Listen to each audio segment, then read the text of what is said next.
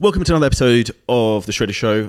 Today, I've got the huge pleasure of having a special guest who's flown all the way over from the US, so Victoria Scott. Yes. So thank you very much for coming on the show today. Today, we're going to talk about your career in terms of how you've progressed professionally and physically, in terms of also, I think, the insane transformation you've had probably over the last 12 to 24 months. So you won a very big title recently with the WBFF. What was that? Yeah, Miss Fitness World's 35 plus. And in terms of that, how long was that a goal for you and something you were looking to achieve? Oh man, a long time.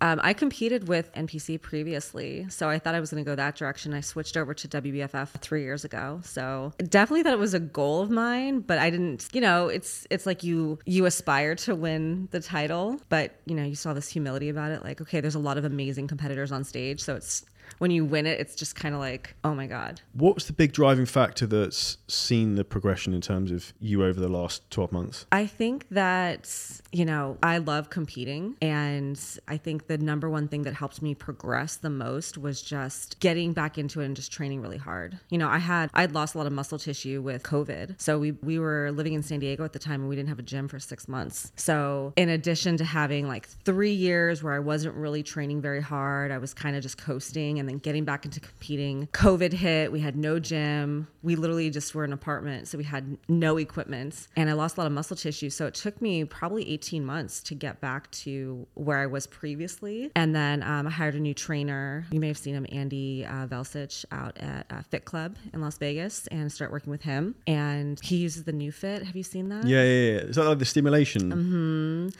Yeah. So it's neuromuscular re-education is what it is. Definitely helps with mind-muscle connection. You should definitely try it if you come out. Yeah, I'll try that when I go to Vegas, 100%. If you're brave enough to do some quads with him. Yeah. Most of the guys end up doing like chest or back, which is still really hard. My shoulders and arms, that's what I need. Yeah. So awesome mind to muscle connection, definitely increasing the intensity. And if you see my progress photos, you would see how much growth I had. I think the combination of just improved diet, improved training, consistency, and I put on a good amount of muscle in the last year. Where specifically did you use, what do you call it, that machine on you? Was it glutes, lower body? Well, we started off actually mostly quads, like quad training. And I did that for about 7 or 8 months. And then we added in a second day and we did glutes. And that, it's amazing to see the transformation actually. Do you get a lot of DOMs from it? Yeah. Bad. So that was the biggest learning curve. I think number one, working with a new trainer, you always have to learn your client's body. So Andy and I have been working really closely together on that. But my initial soreness was about 5 days. So we really had to be really mindful because, I was an athlete growing up, so I already had a lot of muscle tissue and I just get really inflamed in my quads, my lower body. So it was a little bit back and forth. I think we had some boxing matches because he's like push and with good intention, of course, but sometimes I'm like, oh man, I don't know. I remember sitting in the parking lot a few times thinking, I don't know if I can go in and do another session. I said that to Brad a couple times. I'm like, I don't think I can go in there. You live in Vegas. Have you trained with Milos before? I have not. No, I've heard he's really intense though. Yeah, I don't know why you said that. It's the first thing it reminded me of. I remember training with him once in the UK, and I remember him destroying me on a guillotine press and laughing, being make it harder, and I was literally dying. Yeah. And when you train with someone who's a bit sadistic and they've got a screw loose, they're smiling really happily whilst you're dying. It's yeah, we joke. Andy has that laughter where it's the evil laugh. I know this is hard, and I'm just gonna keep pushing you anyway. But it's good. I think we all need a good push sometimes. Do you still do a lot of in-person sessions with him training you? Yeah. I'm actually, I don't know if I told you this, I had breast augmentation surgery almost 4 weeks ago. So I haven't trained in a month. Okay. I just started actually here in Dubai. I had my second leg session. So just getting back into it. Dom was pretty bad from that? Mm-hmm. The DOM was pretty bad coming back into it? Oh yeah, I'm doing half the weight that I usually do, and body weight stuff even, and I'm already sore. So it just goes to show you how just having a few weeks off of training just really still impacts you after. I've been lifting weights for almost probably 15 years. It's interesting. I had the same thing. I had surgery last year. I had 6 weeks where I didn't train. I remember going back into training again thinking fuck me, this is hard. And I couldn't believe how detrained I was. Mm-hmm. And it also gave me a huge amount of respect for how highly trained I was before, my ability to push myself. Mm-hmm. And it gave me a lot of respect for clients when they come to me in terms of if they haven't trained for a long time or it's their first time, understanding again, how they feel. I think it's quite an important thing for a trainer to understand. That's funny that you said that because because I was thinking the same thing this past week of just, this is a good refresher on what it's like to be a newbie. Yeah. And like that soreness initially and getting back into it. So it's an eye-opening experience. Mm-hmm. Now, you mentioned something interesting in regards to not being able to train during COVID for 6 months.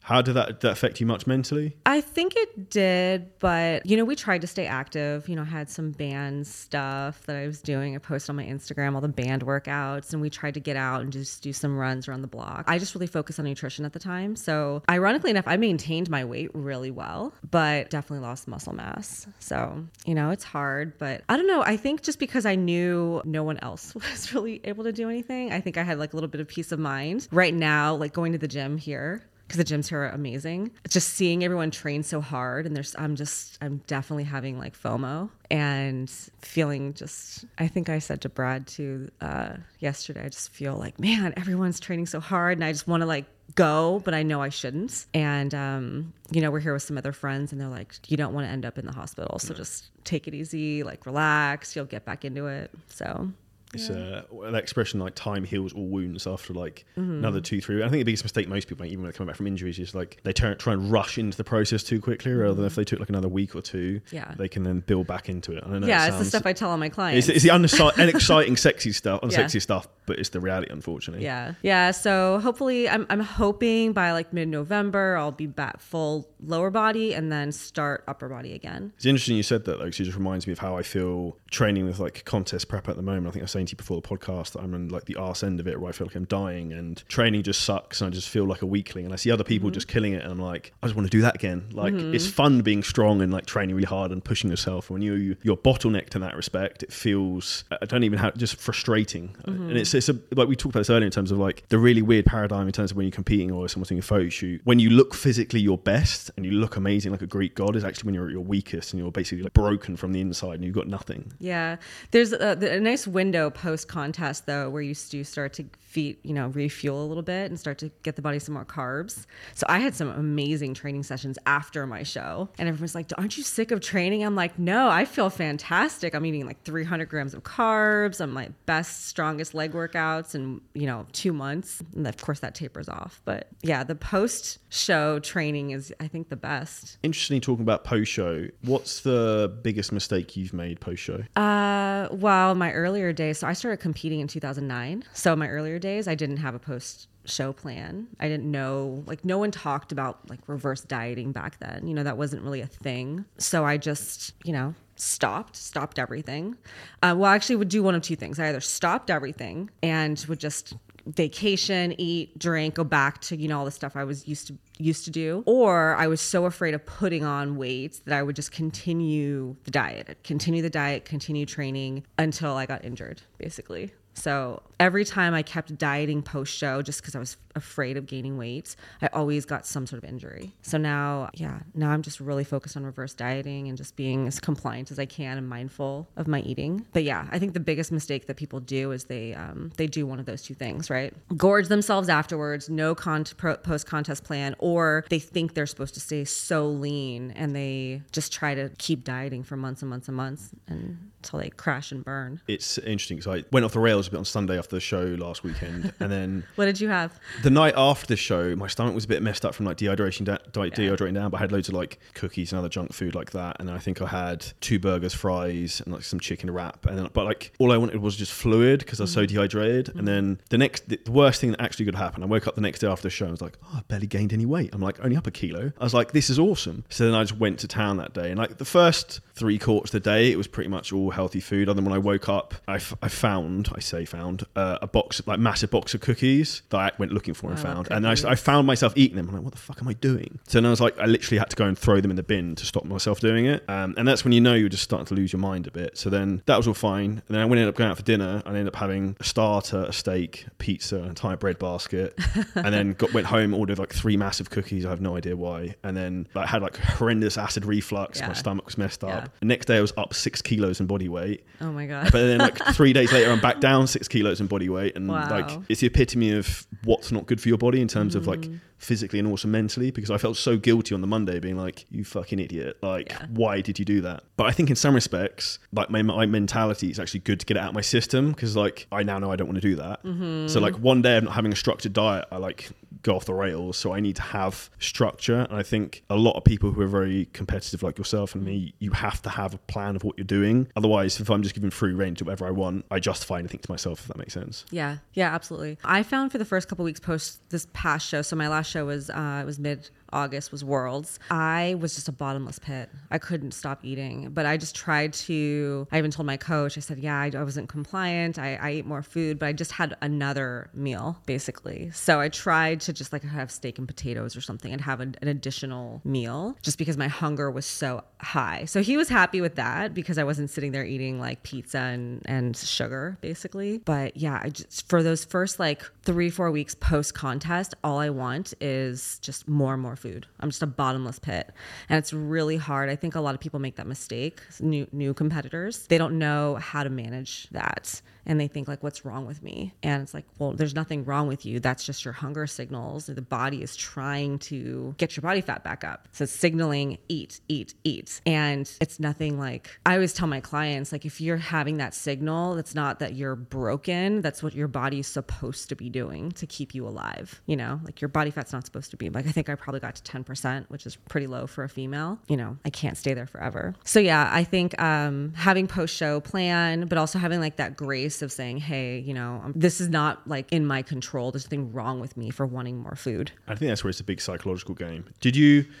Have you found it difficult after shows, photo shoots, things like that, like mentally allowing your body to almost like soften and regain weight? And you've got any advice for anyone, men and women, listening to this? Well, I like to stay like on the leaner side all the time. So I probably sit between 16 and 18% year round for a female. So like more athletic look. That's my personal standard. It's definitely more work, right? I tell people, you know, you can be, for women, you could be in that low 20s, still look good. It's maybe not as much work, but if you're in the teens as a female, and I'm almost 40, right? So that is just more work. To me, it's normal. Right. To me, that's just how I've been for a long time. So I think it's just a matter of deciding what your personal standards are. And this is something that I teach my clients. It's like, you know, if you just act like a feather floating in the wind, you're just going to go whatever everyone else does. But for me, it's like, this is my standard. This is where I know I want to be. So my food has to align with that. My training, how often I do cardio, you know, how far I'll let myself go off track before I go, okay, I need to bring this back in and just get it under control. So I think that's the number one thing people have to decide is, what's your personal standard for your health and fitness? What do you want to look like? What does that feel like to you? And then everything else kind of falls into place. Do you think a lot of people set their standards too low? Oh, absolutely. The reason I ask this is because it came to my mind. I put up a photo from when I had surgery last year compared to a photo like a week ago, and people were commenting being like, oh, your worst photo and your low is like most people's goals and all this other shit. And I was like, I literally replied being like, yes, because their standards are so low. It's like people need to set the bar higher than for themselves and stop bottlenecking what's possible. Because I think so many people think it's acceptable to be overweight and out of shape, and like you don't have to be muscular and jacked, but like for you not to be overweight and like essentially shortening the longevity of your life because you can't control your eating habits is your own conscious choice, and you setting low standards for yourself. Absolutely. And I think depending on what part of the world you live in too, right? Like the sum of your surroundings. Yeah. So it's interesting because when we travel, depending on, like we were noting here, how fit people are. Like the gym that we visited, is it Binus? Yeah. That gym, it's like insane how fit people are. Like you think you're fit until you walk in there, and I'm like, does everybody here compete? This is weird. Which I don't think they do. I think people are just fit. You know, I went back home. I'm actually originally from Los Angeles, and I've just noticed how out of shape people are. So if you're around that all the time, like you start to think that that's normal. Acceptable. Yeah. And then on top of that, I mean, I hear this from a lot of clients, and you might have some clients that say this to you as well. They get criticized by their friends and family when they start a fitness journey, and they're like, why are you working out so much? You look great. Like, are you trying to be a fitness model? You know what I mean? Like shitty little digs. Yeah. They give you those little stabs, and it's like, well, no, I want to do a little bit better because I know I could do better. So yeah, I think people do set their standards low. And I think part of it is our environment, you know, so you got to get around people who are doing what you're doing, who are passionate, who are achieving more. I think that's one of the reasons why we loved moving to Las Vegas, is we're just really surrounded by like a fit community. Not everybody's a competitor, but they're all sort of trying to progress in some areas of their life. And so we've just, you know, made some really great connections, made some new friends, and it's just really inspiring because you know, if you're the sum of your surroundings, you've got to be aware and like actively putting yourself in those environments so that you can grow. So yeah, I think standards are a really big thing that people need to really look at and consider if they want to have a better quality of life, not even just for fitness, right? We talk about business a lot, relationships, you know, like, are you hanging out with people who are in shitty relationships all the time or who bitch about their friends? Yeah, exactly. So yeah, I think the standards are, for most people, are lower than they should be. And if they just take a second to like really think about what they want their life to look like 5, 10, 15, 20 years from now, and actually write that down. I encourage our clients to do that. Like, if you don't have this written down, you don't know where you're going. So write it down, get it on paper. A big thing I think a lot of people do is they think of too short time frames. So people think, in 12 weeks, I don't know, in 12 weeks I want to look like X, Y, Z. In 12 weeks I want to achieve Y. It's like, I don't think in 12 weeks, I think 3 to 5 years, like always, like think long term, because then it gives you the ability to set bigger goals and like the compounding effect of then just ticking off small wins daily. So I think the best thing people can do is focus on like winning each day and just making the right decisions like in front of them,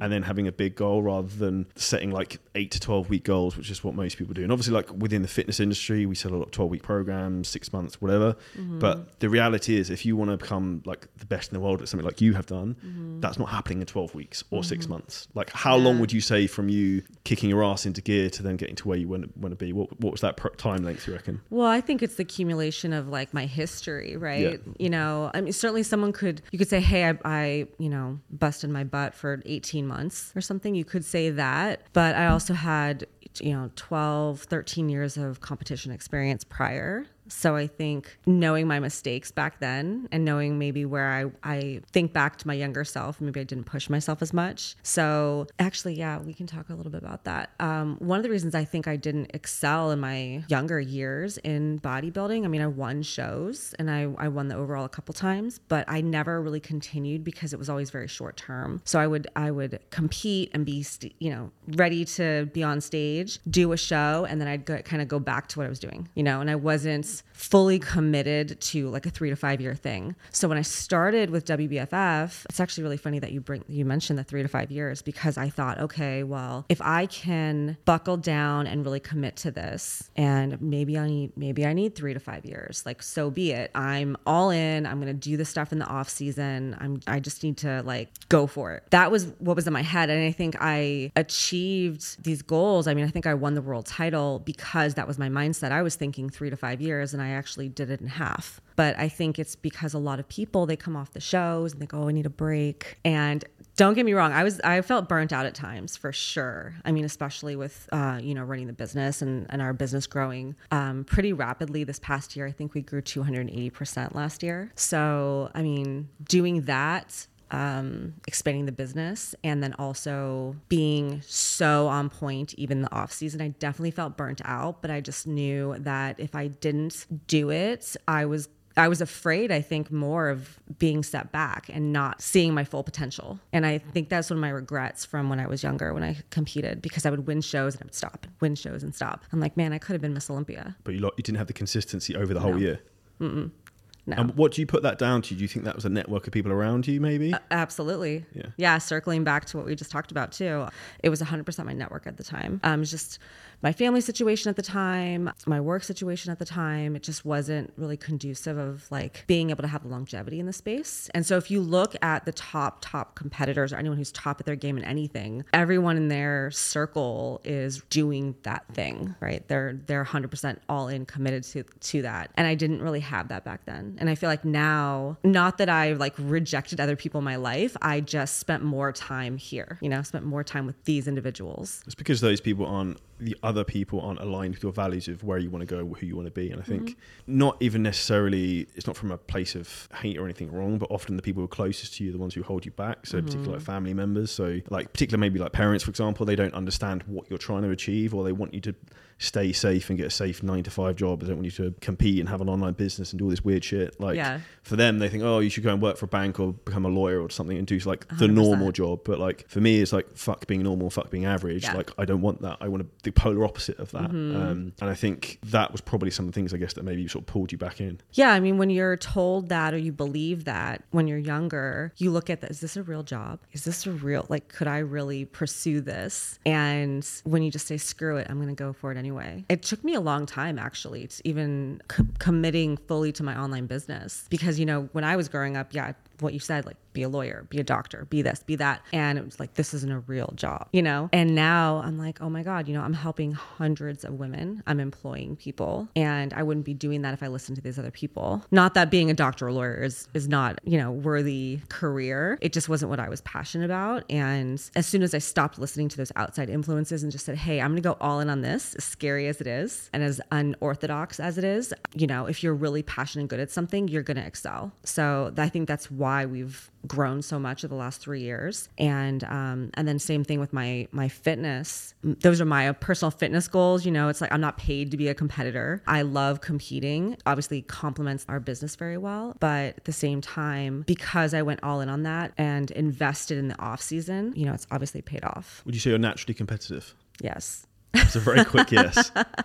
Yeah, absolutely. What drives you? You know, that's a great question. I was actually listening to an app. So I found this awesome app. It's called Pep Talk. Have you heard of it? No, I'm going to have to check it out after this. It's just like a bunch of edited videos of really amazing, inspirational speakers kind of all edited together. And that came up. And I was thinking about that because I think it was the topic this morning, actually.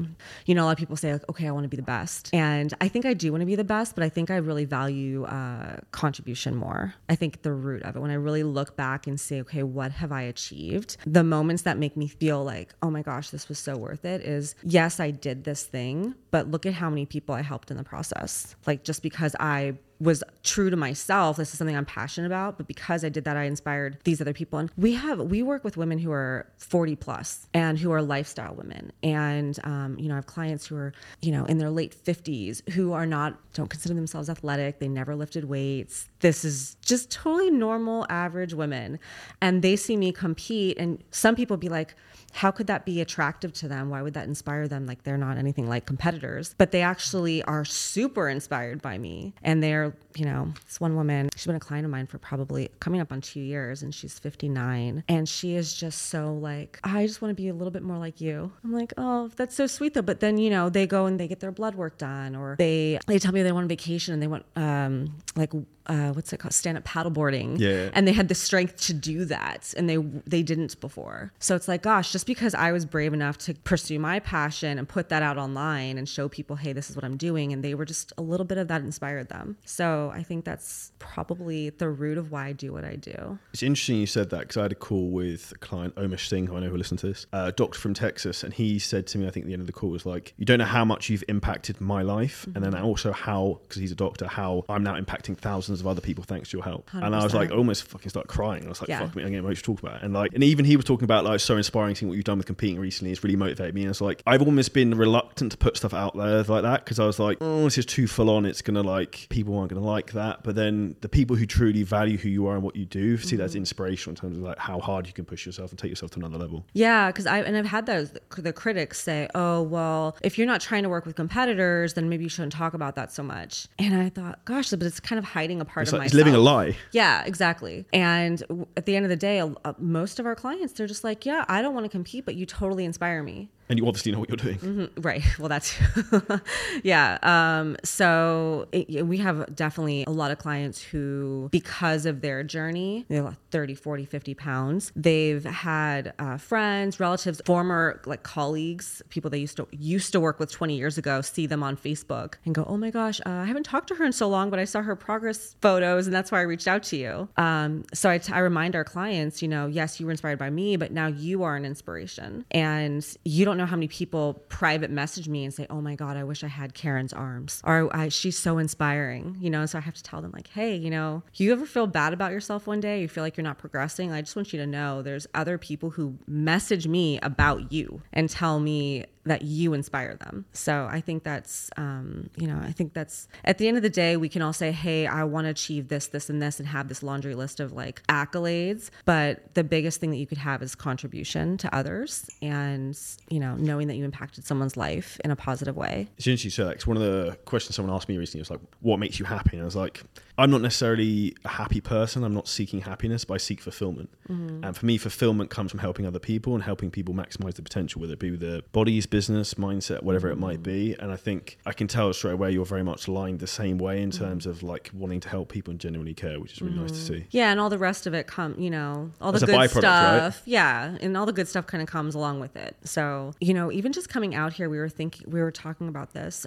I think just it isn't about having this thing. It's about having options. Like I think about that with growing a business and being successful in business and career and, making, you make more money, but what does that really give you? Well, to me, it's like, you can buy the cars and the watches and the vacations and all that stuff, but at the end of the day, you have options. And I think that fitness is the same way. When you take care of your health and you're fit and healthy and you turn 50, 60, 70 years old, if you're taking care of your health, you have options. I cannot tell you how many people tell me, actually, I think that client that I mentioned earlier, the reason she started was she was concerned about holding her husband back when they go on vacation because she was like, she couldn't be as active as he was. And so she wanted to make sure that she could participate in all the activities. Or, people say, I want to keep up with my grandkids and that kind of stuff, right? And I think that's what, when you take care of your health, not trying to be a fitness competitor, but just, weight training, staying strong, eating, the good foods and all that stuff, you have options. And whether it's what you wear or whether it's being active and,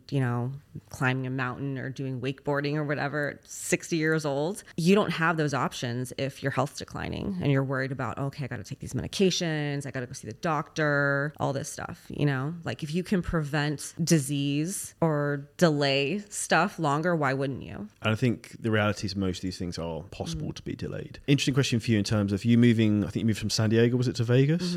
What was the biggest change you noticed in the move? In terms of like the community you moved into, like was there a big difference in terms of like fitness? Did that help your training a lot? Did you get a new environment? That's really interesting because San Diego is a very fit and healthy, active, city. But I don't know, for some reason, maybe it's because it is a little bit more small town. I know people don't think of Las Vegas as being small town because of the Strip, right? We don't live on the Strip, but I think the population is like a third or a fourth of San Diego. So, and there's a really big bodybuilding community there. So we just plugged into Fit Club is our gym there. It's a little boutique gym. They are growing, which is cool to see them. But yeah, we just plugged into the community there. And I think we're just around a lot more like-minded people. And I don't know why that is. It just feels right for us, Obviously you've come over to Dubai. What's your initial impressions here? Somebody asked me that yesterday and I said, it feels like a bigger, cleaner LA. That was kind of because I'm from LA, right? So it just feels like everything is just vast, grand, clean. Obviously, there's a lot of wealth here, of course. We haven't really ventured out too much. I've only been here for 2 days, and I think I'm still jet lagged. Yeah, so far I think it's fantastic. Yeah, and I think that it feels like a little, I wouldn't say slower paced, but I think somehow like not being in the United States, I don't know, maybe it's just like psychosomatic or something, but I feel like more focused. Yeah.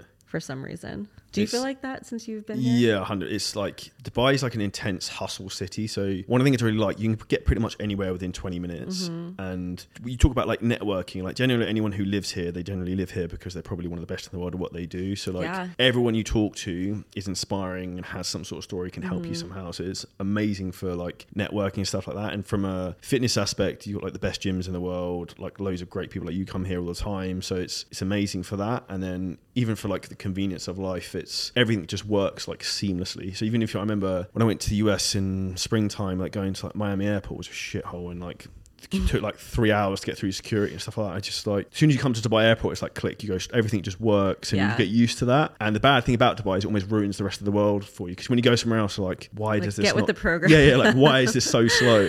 Yeah, that's how I feel about Las Vegas. Yeah. People there are hustlers for sure. Maybe some in a good way, some in a bad way, but just the connections and same thing.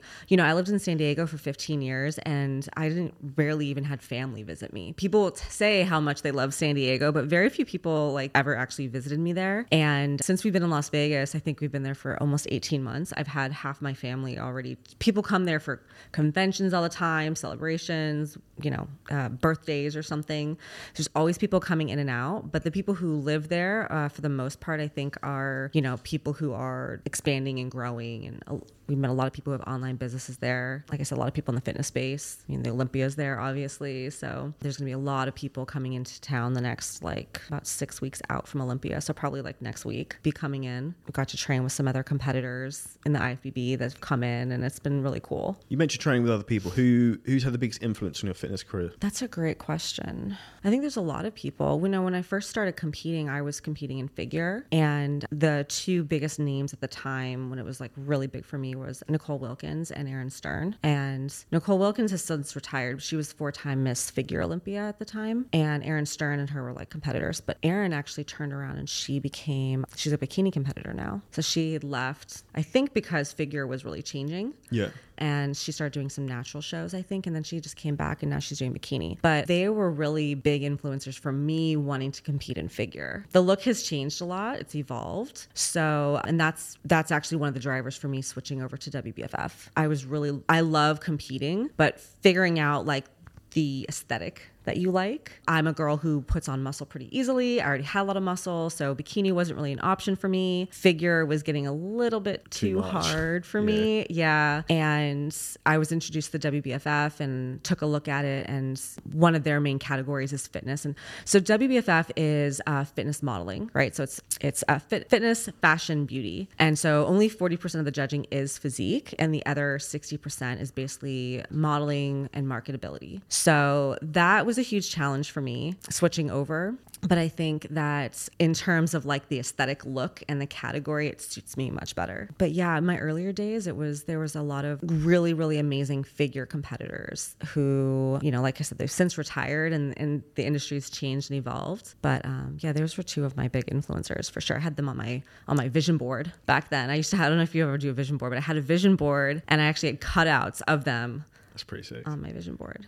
Yeah. Interesting question for you. So obviously you've competed a lot of times. For anyone listening to this, what would be your approach if you were going out for a meal and you're on a contest prep diet? Is there something you would go as a go-to thing you'd look at on the menu? Oh, yeah. I mean, the number one thing I tell people is make sure that you can identify everything on your plate. There's not sauces, and I don't get soups and that kind of stuff. I stick with stuff like steak for the most part. Usually steak is my go-to, steak and potatoes. And I can really control the size of it, quantity of it, and, ask for no butter, no sauces, no oils, that kind of stuff. Another one of my go-tos is tacos. So, because I can fit that in. I know, a lot of people don't think that, but I can fit that in pretty easily. But I don't actually go out to eat if I'm on a contest prep diet. It's easier not to, really, let's be honest. It's more stressful to go do that. And just depending on the place, if I've been there before, it's easier. But if it's somewhere that I've never been, or if people are like, oh, let's just come to this restaurant and meet me there, then it becomes more stressful. Yeah, it's not worth it then. Mm-hmm.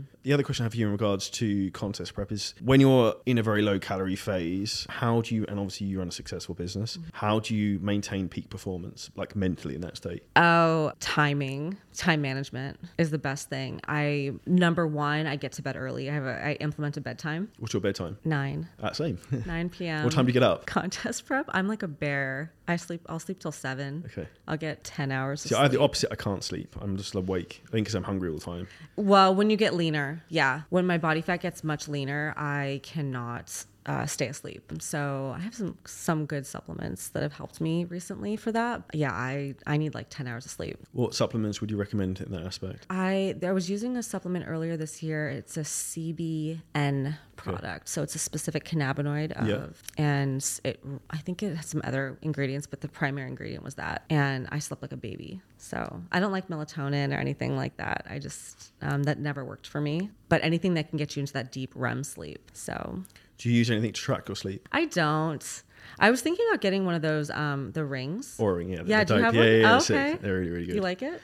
They're good, but when you look at the problem I have with some of these things for some people is that they it's the perspective of how you use it. So I just track mine, so I know roughly how much. I don't even really look at it that much anymore. But some people will look at their Oura Ring and be like, "Oh, my readiness score is bad. I better not work out today." Oh yeah. Rather than how do you actually generally feel? Mm-hmm. If you feel like dog shit and you can't you can't use the Stairmaster because you're so fatigued, maybe you should rest and eat some more food. But some people go so much off the data, they're like, oh, my HRV becomes a bit an like, excuse. yeah, it's just being a bit of a pussy, really. And it's Yeah. just like, sometimes you just need to man up again. Like, say, for example, you coming here and having jet lag, your body's going to be all over the place, and like your aura-ring would probably be having a fit right now. But like, that doesn't mean you then don't work out and don't do what you're supposed to do, if that makes sense. Well, some people, yeah, they wouldn't. Yeah, but I did.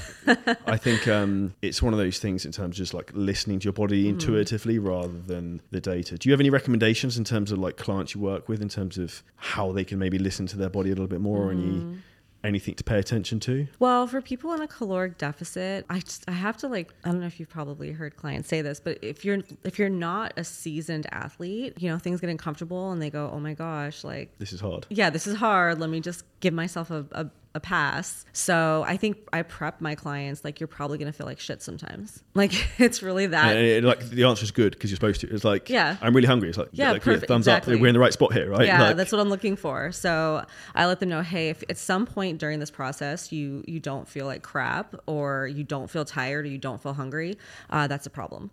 You probably should feel tired, hungry, and you probably have some crappy days. Have you found this as well? I always find the day I feel the worst, the next day I look insane. Yeah, I'll have a couple of days historically during prep. It's usually about in the 6 to 8 weeks out. I'll have a couple of days where you just feel like death for like 2 or 3 days straight. And then all of a sudden you wake up and drop 3 pounds. I had a coach tell me that one time. I remember complaining to him. It was my earlier days. He's like, and I said, oh my, and then I woke up on Friday and I was down 3 pounds. And he was like, yep, feel like crap, lose 3 pounds. And he was like, not even phased. And I said, oh, okay.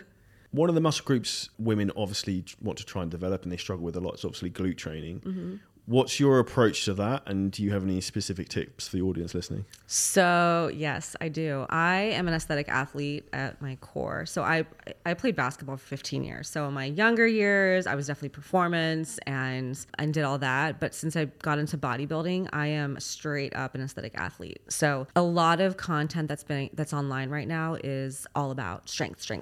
And novice people, I think, confuse that with aesthetics and hypertrophy, which don't always translate, right? You can be super, super strong and not have the best glutes. That doesn't always translate. So for me, the biggest things that have helped me with hypertrophy are time under tension. So I do a lot of tempo training, slow eccentrics for the most part. The new fit has helped me a lot when working with Andy because, and it's debatable, right? Because no one's really done studies on this, but I'll just say from personal experience, my mind to muscle connection when not training with the machine has improved a lot. But I think anyone who wasn't using that, time under tension, really focusing on their technique a little bit more, which I think is a little bit different than form, because there's little things that bodybuilders do that are just technique things. It's like intent. Yeah. So in terms of like glute training, I see people think that, oh, because I'm lifting heavier, then I should have better glutes. And that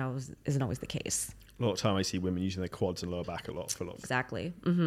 Yeah. We really work on keeping hips and knees open when I squat, when I do certain movements. It's all in how you perform it to, as soon as your glutes get weak, a lot of people will like maybe shift forward and squat and they put a lot more emphasis on the quads. And I go, oh my God, well, I'm squatting so heavy. Why aren't my glutes growing? I'm like, well, you start to feel that tension in the glutes and you sort of move your body to make it easier. And for me, the way that I do it is it starts to feel really hard and I force myself to stay in that position until my glutes completely like fail. So I think that's the biggest difference for some people. They don't know how to get the tension into the muscle that they're working. They use the surrounding muscle tissue to perform the exercise rather than isolating as much as they can. What would be your go-to glute training exercises? My two favorites right now are box squats and glute hyperextensions.